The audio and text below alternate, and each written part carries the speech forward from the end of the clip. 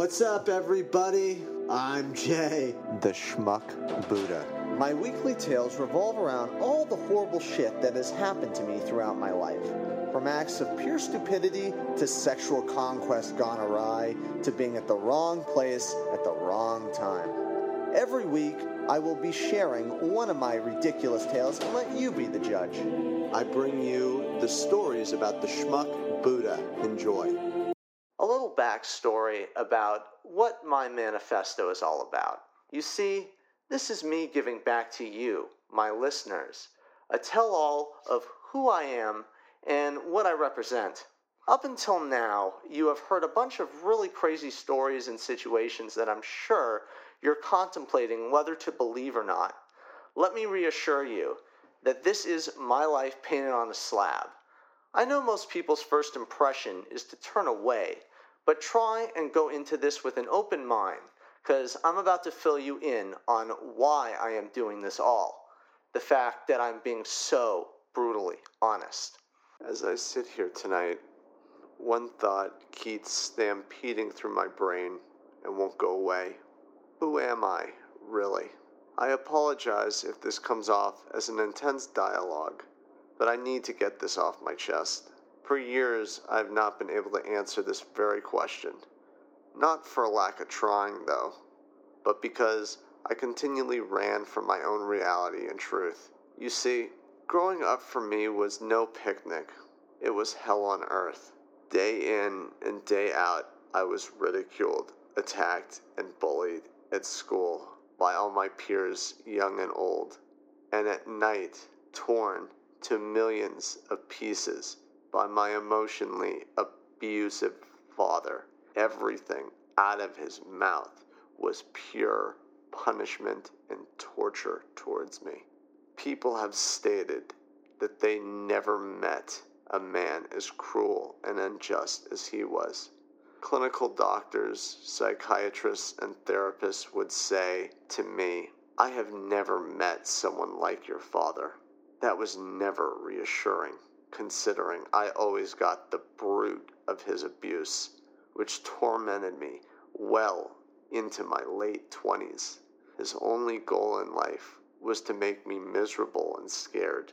He made me hate myself, among other things, that resulted in me despising anyone I met off the street. I never truly trusted a single soul I met, which also included my own family. That's a whole nother story into itself, let me tell you.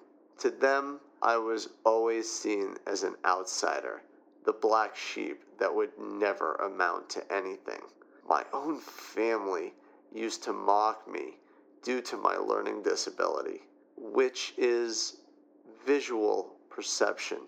In layman's terms, I couldn't read for the life of me. And my problems, which always made me the gigantic elephant in the room. It was the most dysfunctional upbringing a boy could experience or ask for.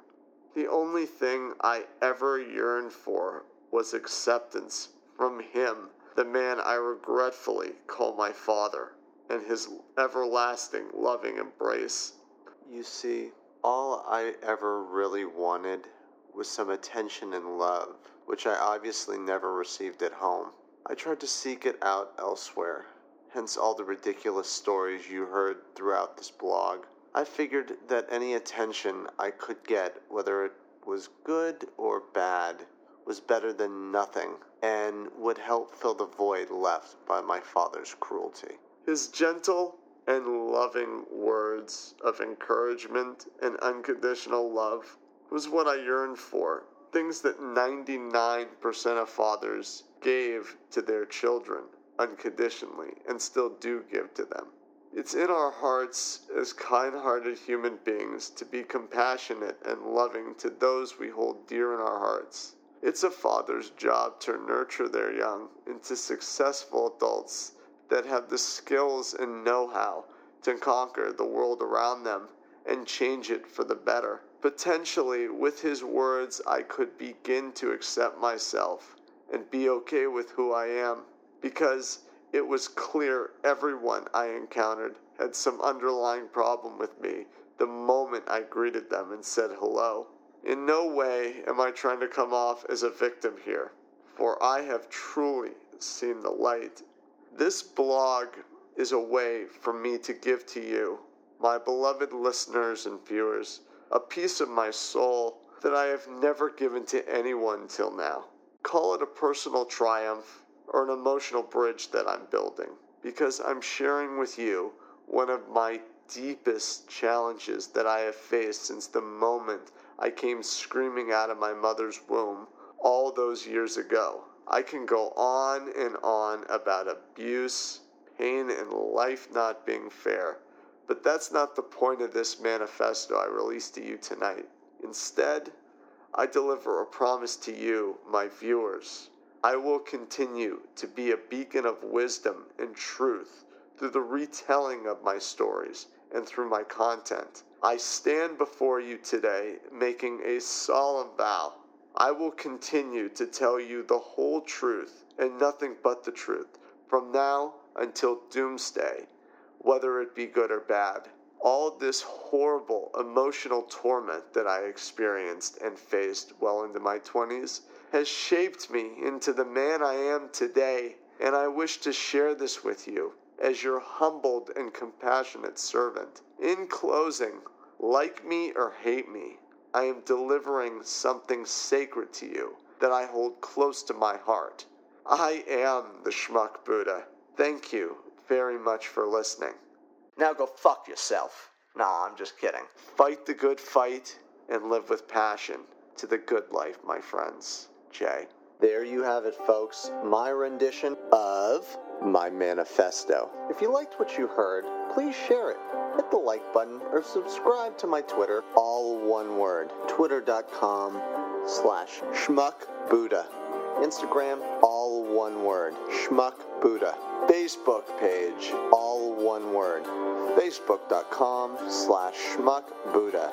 SoundCloud, all one word, soundcloud.com/schmuckbuddha. And you can find me on iTunes. In the search, type in Schmuck Buddha, all one word. Or you can go to my website, all one word, schmuckbuddha.com.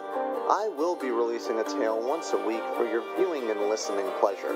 This is your boy Jay, and this is my legacy that I leave the world with. And as I always say, don't attempt to be like me, but don't take the safe route in life. Thank you very much for listening. Until next week, I'm your boy Jay, and this is the Schmuck Buddha Experience. Peace out.